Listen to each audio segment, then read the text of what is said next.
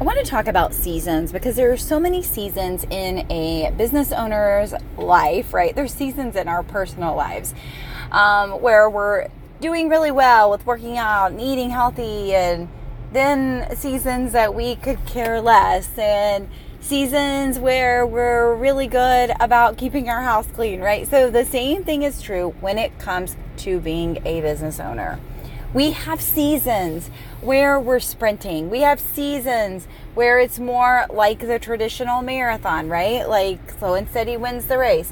We have seasons of so many different work ethics, the sprinting, the video content, the emails, the launching, the offer creation, so many things. And I want to just, number one, tell you that your business should look like you want it. It should not look like everybody else's.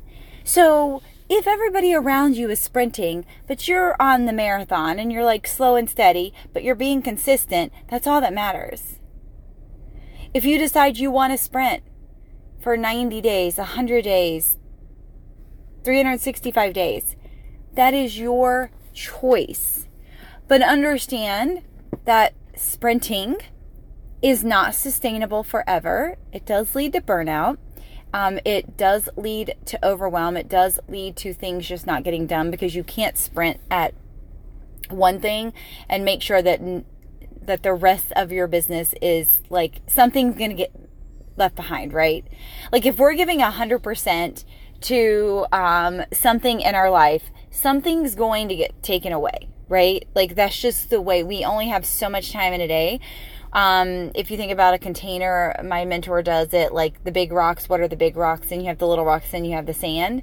And the big rocks should be the most important things to you, right? But if we start filling it up with more of the sand, which is the little things, and the big rocks won't fit in, right? And so it's really important to be mindful of sprinting, marathoning, doing challenges and things like that in your business with the understanding that it's up to you what you want to do. It's up to you, and you understand and know more than anyone else what you can handle. However, when I sprint, I do come into moments of burnout. I do have to take a break. Typically from video, because my sprinting always typically involves video content. And so I pull back a little bit before I dive back in. Whereas if I'm slow and steady and I'm on a marathon, I'm consistently putting out 2 to 3 videos a week, I'm doing great, right?